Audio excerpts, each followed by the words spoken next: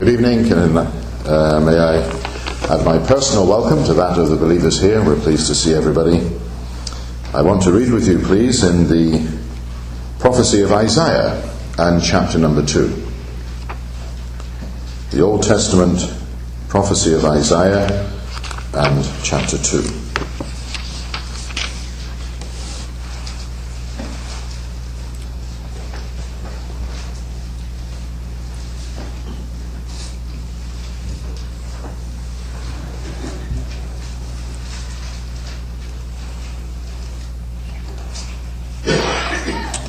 We'll read at verse 1 of the chapter. The word that Isaiah the son of Amos saw concerning Judah and Jerusalem. And it shall come to pass in the last days that the mountain of the Lord's house shall be established in the top of the mountains, and shall be exalted above the hills, and all nations shall flow unto it. And many people shall go and say, Come ye, and let us go up to the mountain of the Lord, to the house of the God of Jacob. And he will teach us of his ways, and we will walk in his paths. For out of Zion shall go forth the law, and the word of the Lord from Jerusalem. And he shall judge among the nations, and shall rebuke many people. And they shall beat their swords into plowshares, and their spears into pruning hooks. Nation shall not lift up sword against nation, neither shall they learn war any more. O house of Jacob, come ye, and let us walk in the light of the Lord. Now we trust that God will bless this reading to us in his good will. It would be my purpose, as the Lord gives us help, we'll just go through probably this chapter over the next 2 or 3 nights. And you might wonder why we've gone to what might well be for some quite an obscure chapter of the Bible. Mind you, you're not doing yourself many favours if it is an obscure chapter. Perhaps, sadly, the Old Testament scriptures are somewhat neglected amongst the people of God today. So let me ask a question at the outset, please. Just answer it within your own heart and your own mind, but what is your personal spiritual horizon? How far ahead are you looking? Well, some might say, within themselves, they might say, well, the Lord is coming. The Lord's coming to the air, and it could be today. And when the Lord comes to the air, then the church is going to be snatched up to heaven. Absolutely right. Praise the Lord. That's the glorious hope of the people of God. What then? You say, well, do I really need to be worried about what then? I mean, after all, I'll be in heaven and everything else will just happen. Do I need to think beyond that? Well, yes, you certainly do need to think beyond that, because the scripture tells us that we have to consider the judgment seat of Christ. So clearly we're to look just beyond the act and the fact of being taken home to heaven. The judgment seat of Christ. We don't like to think about that too much, do we? And yet the Bible says we should, we ought to, we need to. We need to think about what we're building into the local assembly. 1 Corinthians chapter 3. We need to think about our attitude to our brethren. Romans chapter 14. We need to think about the deeds done in the body. That's 2 Corinthians chapter 5. Because all these things we're going to be accountable for. We're going to stand before the judgment seat of Christ. Not a doctrine, brethren and sisters, a fact.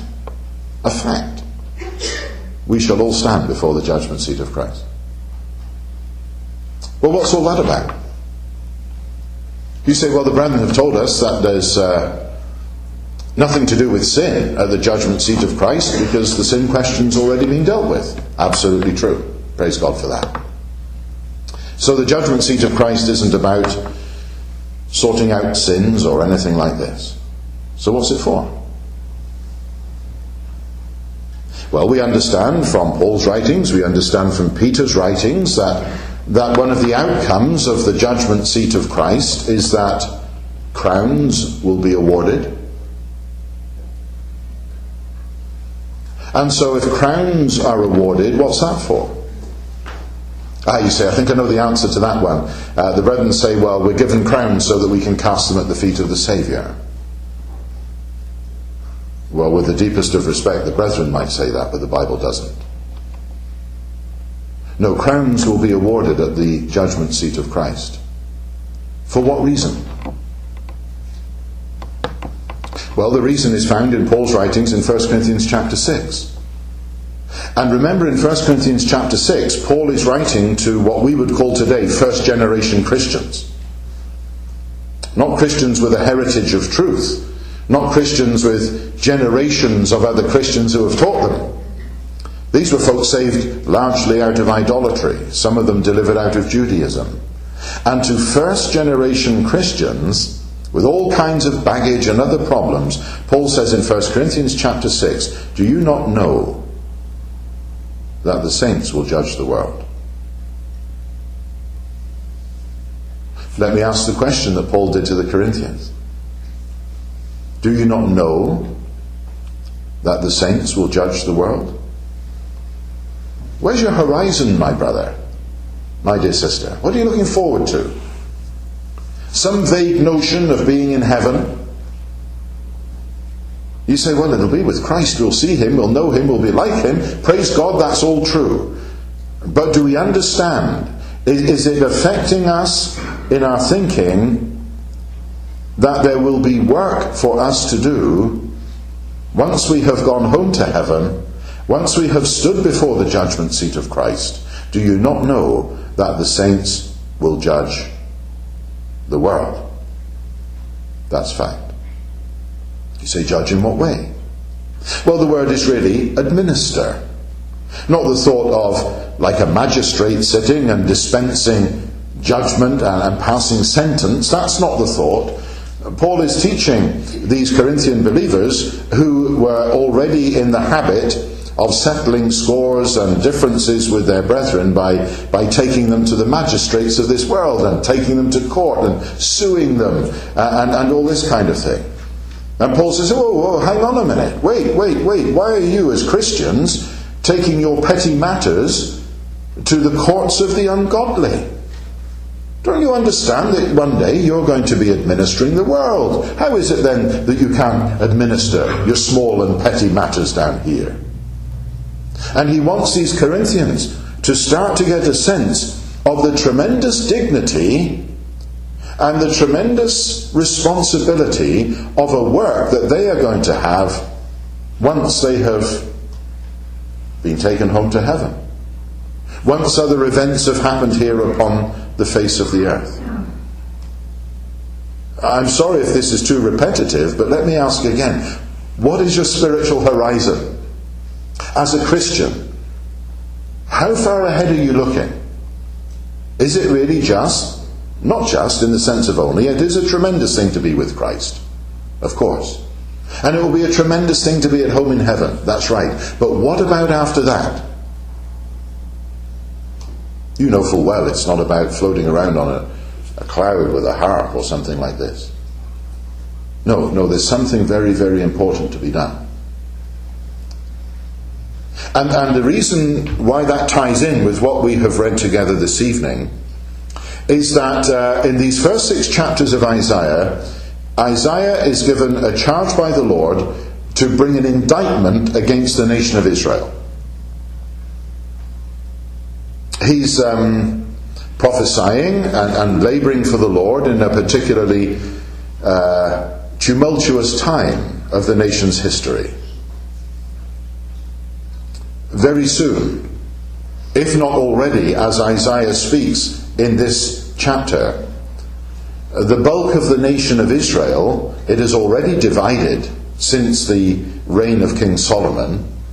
10 tribes now form the northern kingdom known as Israel, The remaining 2 tribes now form the southern kingdom known as Judah. And Israel is teetering on the brink, if it hasn't already gone over, it is teetering on the brink of being taken into Assyrian exile. The Assyrian Empire is going to be used of God as the agent of his judgment upon his people.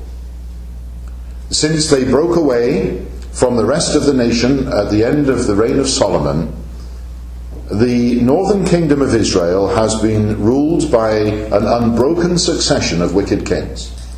They have gone deeper and deeper into idolatry, further and further away from God's intention for them. He has sent prophets to them. They've stoned them. They've rejected them.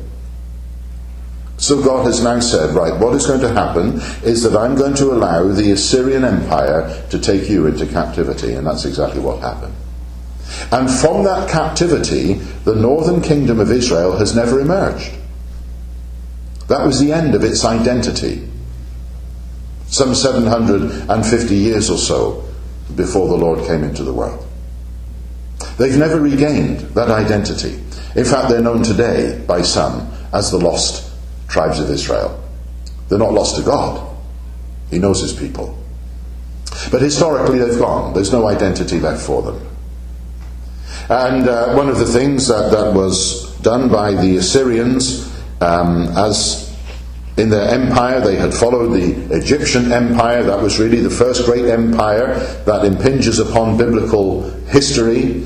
After Egypt went down, so Assyria arose. The Assyrian Empire isn't going to last a lot longer, because interestingly God is going to use them to take his people into captivity, and then once they've done that he's going to judge them for doing it. So that doesn't sound very fair. Doesn't sound very nice, does it? You know, for God to sovereignly use an empire and say, now I want you to be the channel of my chastisement upon my people, and then when they've done that, then God judges them. But God is perfectly righteous in doing that. Because in fact what is going to happen in the course of history here is that the Assyrian Empire has long wanted and long desired to overthrow the people of God. Up until now they've been hedged about. Up until now God has preserved his people. He's kept the Assyrian at bay. Now he's going to take the brakes off. Now he's going to take off the leash. And he's going to let the Assyrian do to Israel what has always been in the Assyrian's heart to do to Israel. But God is holding those reins. And when he releases them and he allows Assyria to chastise his people, God achieves 2 purposes. He chastises his people through this Gentile power, but he also chastises the Gentile power because of their hatred of his people. God is in control.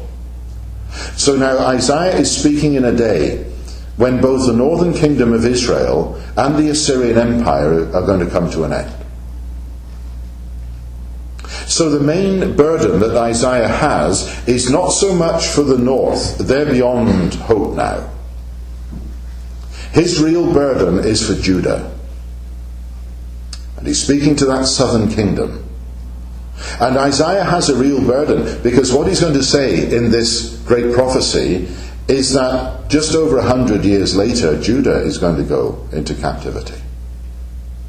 Not now under the Assyrian, but under the Babylonian Empire. And Nebuchadnezzar is going to rise up as the first great Gentile monarch, and God is going to raise him up. And one of the things God is going to raise up Nebuchadnezzar for is to take Judah into captivity. Notice how these judgments upon God's chosen people, Israel is my firstborn. Israel is my son. Israel, the jewel of God upon the earth. And God is solemnly judging his people, and he's using Gentile powers to do it. And he's raising up empires. In fact, it's Isaiah that is going to say, as he speaks to the southern kingdom of Judah and warns them and says, look what God has done to your northern brethren. Look what he's done. And if you don't mind your ways, he's going to do the same to you.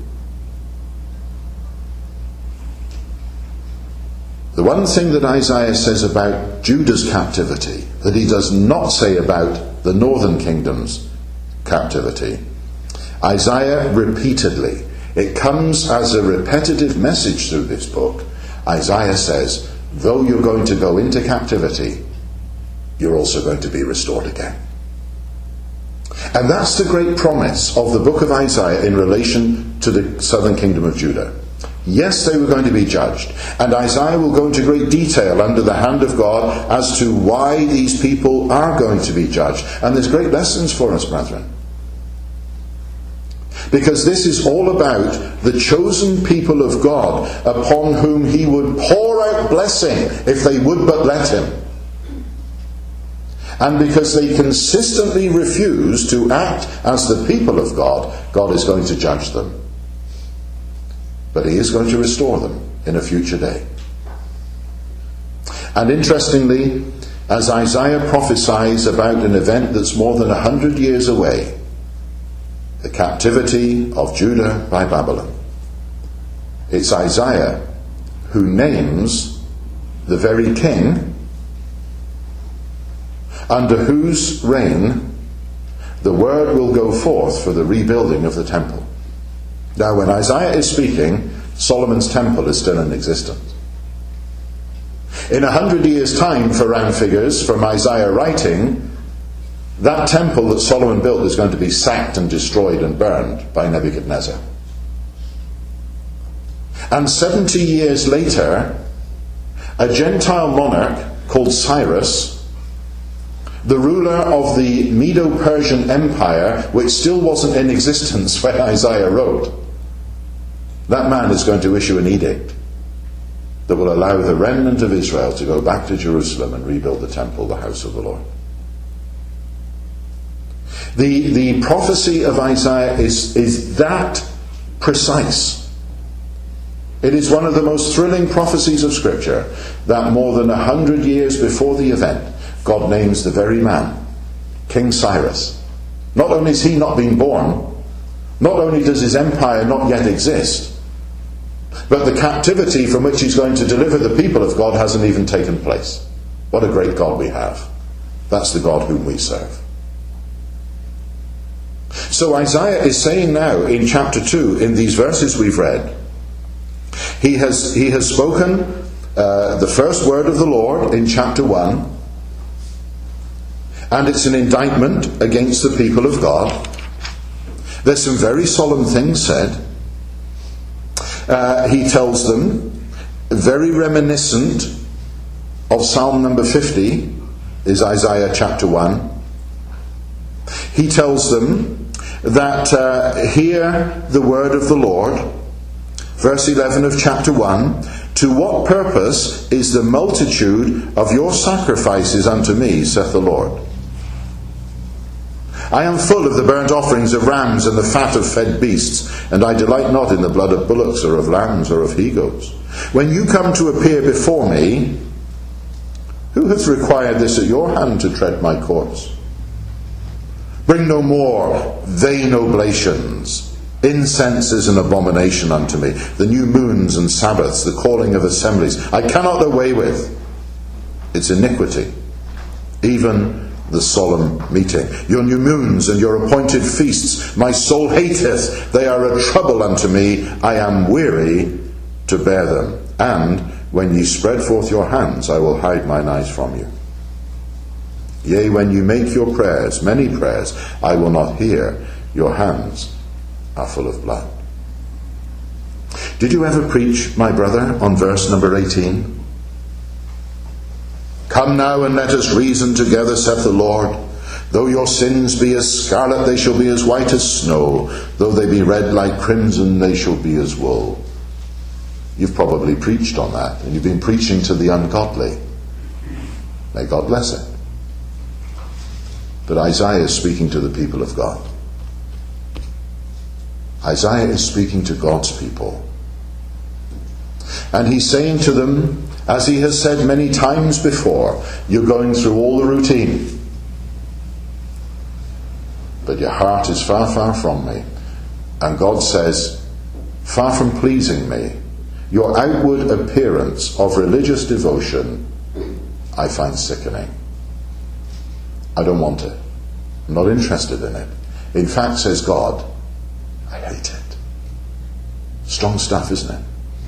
That's how Isaiah is speaking to the people of God. And yet, having brought out that tremendous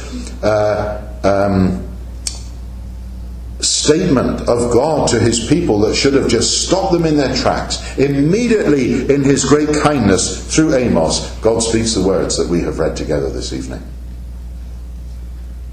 You're tired at the end of the day, so maybe you just didn't take an awful lot of notice of what we read.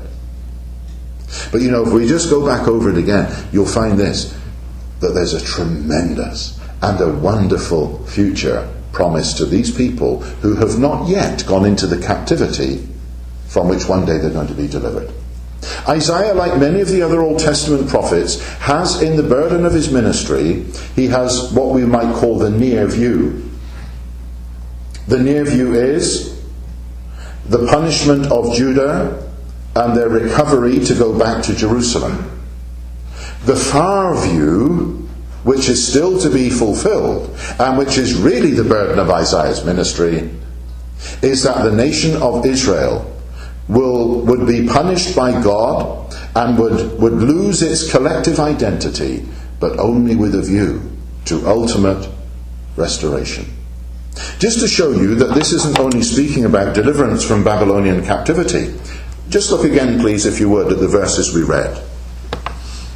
Verse 2 says, "It shall come to pass in the last days that the mountain of the Lord's house shall be established in the top of the mountains, and shall be exalted above the hills, and all nations shall flow unto it."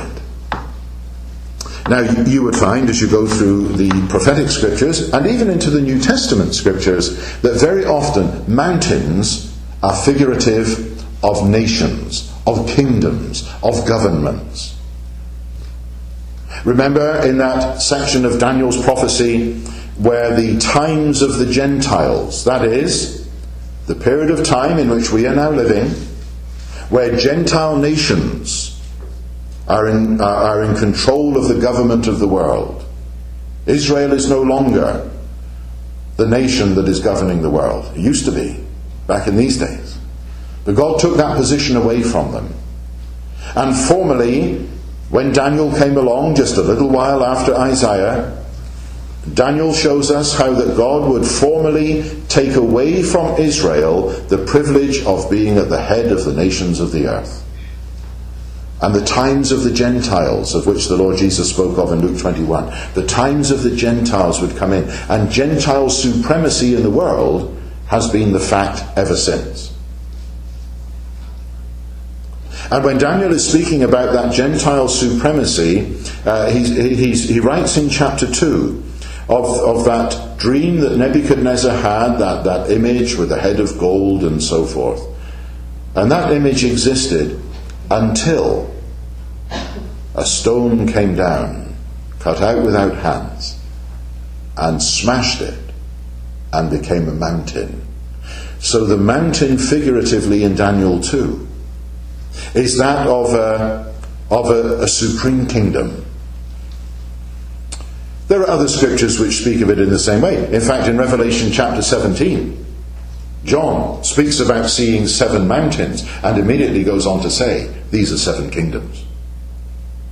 So a mountain in Scripture, of course, often spoken about literally. But here and in other scriptures, the mountain is figurative. It's a picture of the supremacy of a particular kingdom. And so in verse 2, the mountain of the Lord's house, the kingdom associated with the house of the Lord, shall be established over the top of every other mountain. So there's going to be a kingdom that will exceed in power and authority every other kingdom that there is or has been. And it will be the kingdom of our God and of his Christ. It will be exalted above all the hills, all the governments of the earth, and all nations shall flow unto it. Now that's never been fulfilled. It's still future.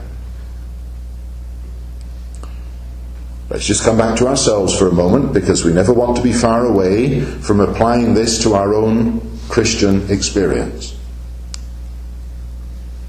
If I were to speak to you privately as you left the building this evening and said, "Tell me, do you believe there's a future for Israel?"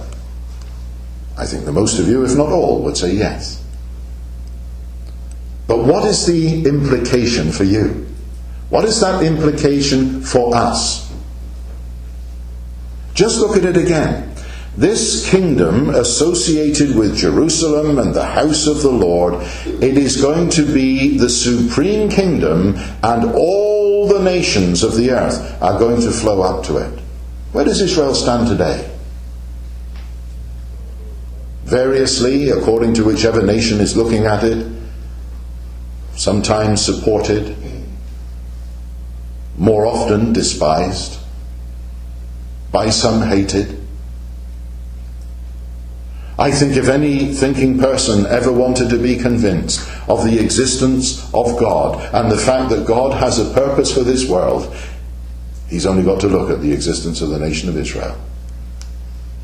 It's really beyond human explanation how its existence, when it was submerged among the Gentile nations for so many centuries, only to emerge again at the end of the 1940s, and clinging precariously like an ivy to a wall, that nation is still surviving.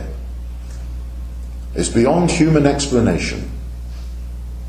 But my brother, my sister, that nation one day will be back at the head of the nations of this world.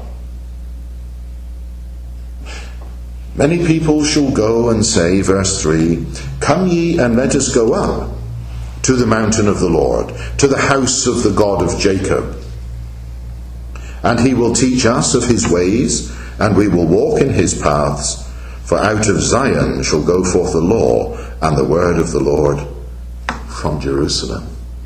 Nations seeking the law of the Lord. Nations saying, we will seek out the ways in which the Lord wants us to walk. Do you see anything like that around you today? Not a scrap. But it will be.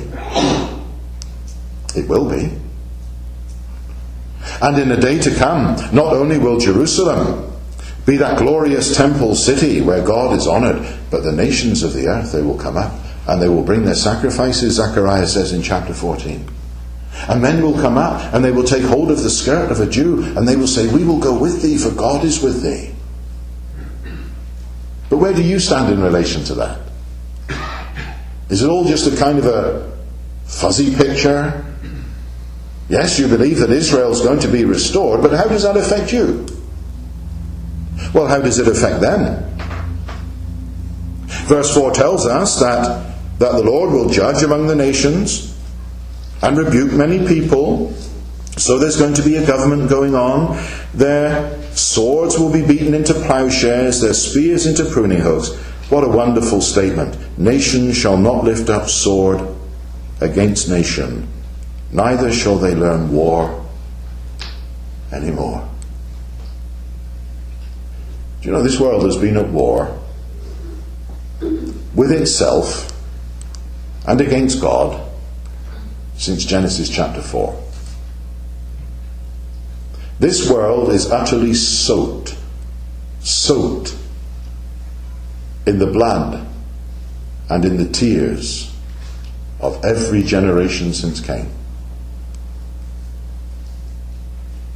Think of a world where there's no more war. Pop stars have sung about it. People have dreamed about it. Men have strived for it. But they've never obtained it. Because of course they slew the Prince of Peace. But one day, God has spoken. One day, nation will not rise up against nation, neither will they learn war anymore. As far back as the 1980s, for a while I was an instructor at the college of our Air Force back in the UK. One of the facts we used to trot out then, at that time in the 1980s, was that what the West was currently spending on armament in 1 week was sufficient to feed the world for 1 year. That was back in the 80s. Besides anything else that will happen, think of the enormous peace dividend when nations no more rise up against nation. When the art of war is not taught anymore. But for that to happen, tremendous changes have got to take place, haven't they? Do you know anything about them? Do you think you should know about them? Do you not know that the saints are going to judge the world? We're going to be involved somehow, somewhere, in all of this. And it's important for this reason. Because in verse 5, God says, through Isaiah, O house of Jacob, come ye, and let us walk in the light of the Lord. In the light of this, in the light of the fact that you are under the direct dealings of God, in the light of the fact that one day there is going to be a glorious restoration of this nation, in the light of that, says Isaiah, walk. Do you know what I find as I read through my Bible? That wherever we have these profound and great statements of God's future for this world and his future for the people of God, that it is always, always associated with a challenge to what we are and what we should be morally. When you think of Peter, for example, in 2 Peter 3, who's taking us to the end of all time. And as Peter looks, as it were, down the barrel of the day of God, the eternal state, and he looks at the whole vast panorama of time, and he said, considering that all these things are going to be dissolved, what manner of persons ought we to be? So can you see, my beloved brethren and sisters, that when God unfolds something of his ways in Scripture and something of his future purpose, it is so that there might be a profound moral effect upon me today. A knowledge of what God intends for the future is designed to affect the way I walk today. That's what Isaiah is saying to Judah. Come, let us walk in the light of these things. So in just the same way, when Paul says to the Corinthians, do you not understand that ye will judge angels? Do you not understand that the saints will judge the world? He's saying, in light of the future, your walk should change today. Dare I ask again? What is your spiritual horizon? Because I find in practice that Christians who not only don't know much about what the Bible says of their future, but worse, who seem not to care very much about what the Bible says of their future, they're content just to think, well, I'm saved and I'm going home to heaven. I just happen to find, and I'm not being judgmental, that those kind of believers are usually the ones who are quite careless in the way that they live today. So that if by the help of God I get a better understanding of where I fit into the divine program of things still to come, as the enormity of what is going to happen dawns upon me, it regulates my life today. And that's what we want, isn't it? We want the Word of God to regulate our lives. What's that day going to be like? That day where it says in verse number 2, all nations shall flow unto the house of the Lord in Jerusalem. What's it going to be like? Well, you go to the very end of this same prophecy that we've read in, Isaiah chapter 65, we'll look at first. And one of the things that Isaiah tells us there is in verse number 17.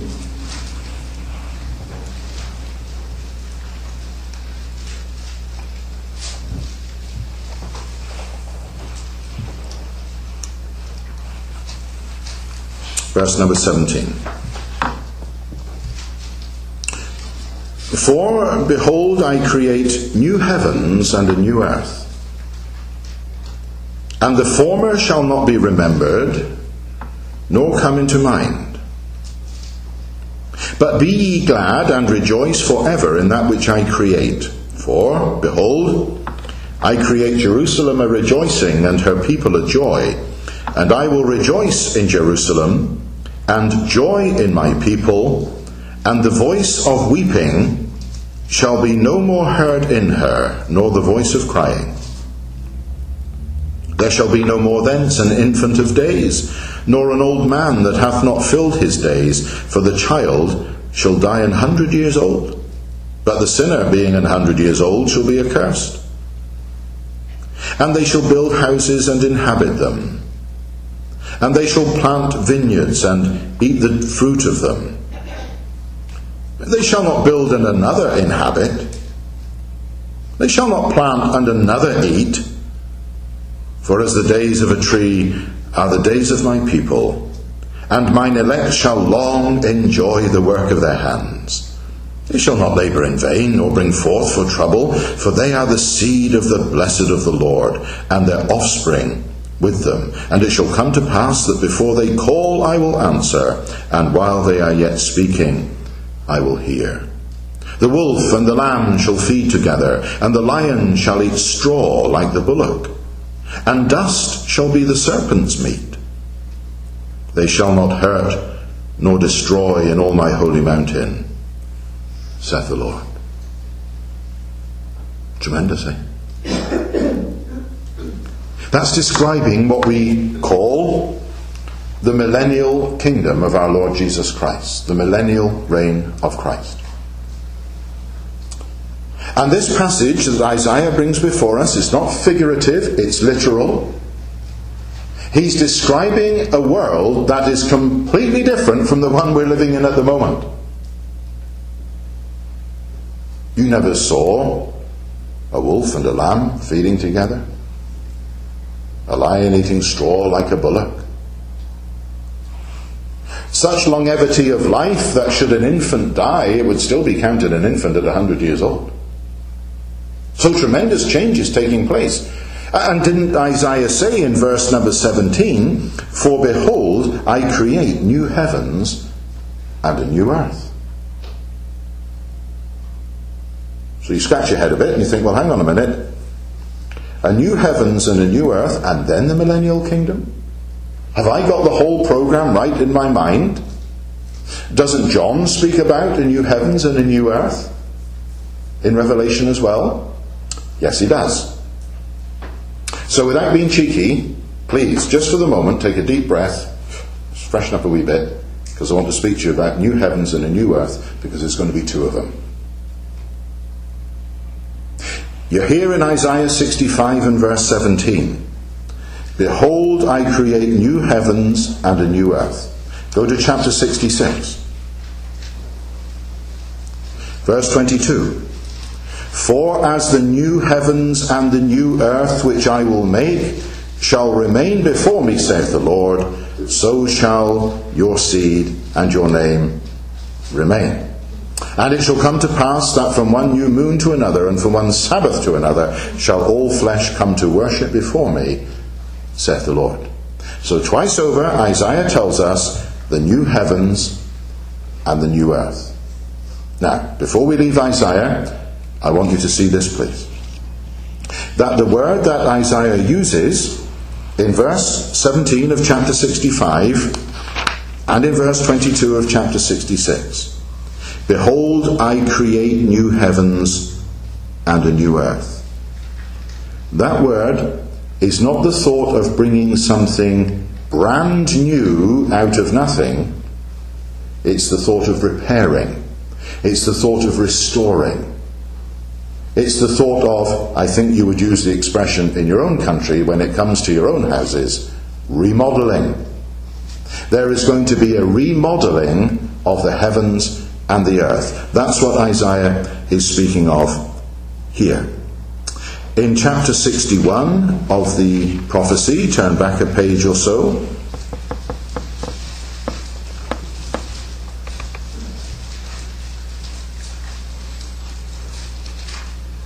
He's speaking about the restoration of Jerusalem, verse 4 of chapter 61. They shall build the old wastes, they shall raise up the former desolations, and they shall repair the waste cities, the desolations of many generations. See that word repair in verse number 4? It is the Hebrew word used in the two verses we've read in 65 and 66 for create. It's the thought of repairing the heavens and the earth. Now with that in mind, come across please to the book of Revelation. This is really just a slight digression, but we just want to see that these things are straight in your mind as the Lord helps us.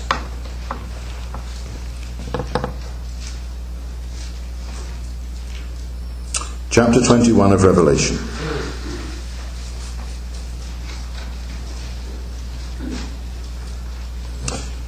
John says in verse 1, "And I saw a new heaven and a new earth. For the first heaven and the first earth were passed away, and there was no more sea." Just pause there. This clearly is not millennial. It's not millennial because here in verse 1, John says, "I saw, and there was no more sea." But the sea is still there in the millennium. Because one of the great features of Jerusalem that Isaiah speaks of and Zechariah speaks of is that Jerusalem will become a seaport. And in fact the Mediterranean Sea will be linked right the way through to the Arabian Ocean. And a waterway will go through Jerusalem and through Olivet. So in the millennium there is sea. But here in verse 1 of Revelation 21, John says, there was no more sea. So clearly this is not millennial. Also, when he says, "I saw a new heaven and a new earth," he's speaking about a heaven and an earth that are completely brand new in kind and in quality. It's not the old thing patched up. It's not the old thing remodeled. The old thing has passed away. And now there is something completely new and completely different. So when you're reading in the book of Revelation, if you keep this in mind, I'm sure it will help, that verses 1 to 8 of chapter 21 are describing the eternal state. They're describing what Peter calls the day of God. This is after time has finished, when God's dealings with the earth, right through the millennial period, have come to an end. And the great white throne judgment has taken place. And the dissolution of the elements that Peter speaks of in 2 Peter 3, that's all taken place. When the old heavens and the earth have all disappeared, then John says, "I saw a new one. New heavens, new earth." So the fact that the expression is the same in English, don't confuse the two events. Here in Revelation chapter 21, it's a brand new heavens and earth for the eternal state once time is finished. But in Isaiah 65 and 66, it is the heaven and earth upon which we stand and which we view today. It's that heaven and earth remodeled. But why? Because after we've been taken home to heaven at the rapture, a series of divine judgments is going to be unfolded upon this wicked, rebellious world. And it is going to be so extensive and so terrible and so awful that by the end of it all, as the Lord Jesus himself explained to his disciples when he was talking about these things, he says, "Except those days be shortened, not even the elect should be saved." That is physical. In other words, life on earth becomes unsustainable. And unless those days of divine judgment for this wicked world were brought to an end, not even God's elect people, that is, that remnant of Israel that were going to be preserved through to the end of the tribulation, if those days weren't shortened, not even they could survive. It's a picture of a world that is absolutely shattered. The world can do without oil. Inconvenient? Yes. The world can do without all its mod cons. Inconvenient? Yes. Though a younger generation might not believe it, the world can do without cell phones. But one thing the world cannot do without is water. Read through the unfolding series of judgments in the book of Revelation and see how many involve divine judgment upon the water supplies of this world. In fact, forget oil, forget diamonds, forget military power and all those things. The Lord Jesus said that the character of those closing days of judgment would be such that the greatest act of blessing would be someone giving a cup of cold water in my name. Man can't live without it. Can you visualize, my dear brethren and sisters, as we today, our dear brother, our host, Dave Hamilton, took us out a little run, and as we're going down the highway, we could just see on the horizon the skyline of New York. But then read Revelation chapter 16 and you'll find that it and every other city of the world is going to come crashing down. Now that's not hyperbole and it's not symbolism. That's God's statement. That's how He is going to bring His judgment upon a world system that has been perpetually, constantly in rebellion against Himself. Look at the nations that we represent. And look at the way in which over the years, in His rich mercy, God has blessed. Look at the profound effect of the gospel within your own shores and within the country I come from. And now we both sadly have governments of men who are doing exactly what Isaiah said they would. They are legislating to call good evil and evil good. They've taken divine order and turned it absolutely upside down. And under the impetus of the God of this world, they are systematically seeking to dismantle the very institutions that God put in place in creation. The final assault is being made on what is generally called the nuclear family. That is, one man, one woman, united in marriage for life, caring for, supporting, loving the children they bring into the world. And now we're asked to believe that it matters nothing to the child that it's brought up by two men, or two women, or a succession of men and women. And men now, in the name of advancement, are interfering in the very building blocks of life. Oh, it all makes sense, doesn't it? I mean, you're a Christian. You would want us to be able to isolate the gene that causes this particular problem so that no more infants are born with this problem or that problem. But what's man doing? He's seeking by his own efforts to produce the perfect man, the perfect person. We can, with all our genetic ability now, they are saying, we can gradually filter out everything that is wrong with man so that we produce the perfect man. And that's what man has been at ever since the dawn of time. Man has been at the idea of setting himself upon the throne. Man's technology, man's ability, man's knowledge, ultimately with a view to deifying man. And God is very soon going to move in judgment. It's gone beyond the pale now. I don't see personally from Scripture that there is any possibility of recovery from the situation that we are in as nations today. Very, very soon, God is going to take the church home to glory. And that will get the so-called prophetic clock ticking again. And the pronouncement God has made as to judgments upon this world will take place in desperate and dreadful succession, and nothing is going to stop them. A world system, the buildings and the towers and the infrastructure and all that man has made it to be what it is, God is going to bring the whole thing tumbling down. And this world, at the end of that series of judgments, is going to be an absolute shattered, smoking wreck. But the Lord Jesus,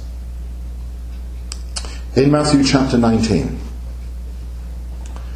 in answering Peter, who had said to the Lord, "Lord, we've left everything to follow you. What's in it for us?" And the Lord said to him, "Peter, you don't need to worry about that." The Lord said, "In the regeneration, you will sit upon 12 thrones, judging the 12 tribes of Israel." Remember that? So the Lord Jesus is speaking to Peter about a time that the Lord calls the regeneration. It's a word only used twice in the New Testament. There in Matthew 19, and again in Paul's writings to Titus. And there he is clearly speaking about the Spirit-driven regeneration of those who belong to the Lord. When you and I got saved, we were regenerated by the Spirit of God. New life imparted. The Lord uses that word when he's speaking to Peter. Peter, in the regeneration, we use the word today, at least we do in my home country. We speak about regeneration projects in the inner cities, where the industry and the houses and everything's all become very derelict and run down. And so there's a lot of money pumped in, and they say, right, we're going to regenerate this area. We're going to bring new life into it. We're going to remodel it. We're going to change it. And the Lord is saying to Peter, "Peter, there's going to be a day, it's called the regeneration, and that's the day when you and your brethren are going to sit upon 12 thrones, judging the 12 tribes of Israel." So when is it? Well, Isaiah tells us. "Behold, I create, I remodel a new heavens and a new earth." At the end of that period known as the time of Jacob's trouble, at the end of that terrible tribulation period for the people of God, at the same time as they're going through such dreadful trouble, God is heaping judgment upon the nations of the earth. And at the end of it all, when it's shattered, and more than 3/4 of the remaining population of the world, the Christians having already been taken at the rapture, 3/4 of the remaining population of the world will have perished. The rest are living in such horrible and awful and terrifying conditions that it seems that nothing can even support them. And just as it seems the nation of Israel is about to be finally annihilated, they repent. They cry to the God of heaven in a way that they've never done before. And the scripture says the heavens will open.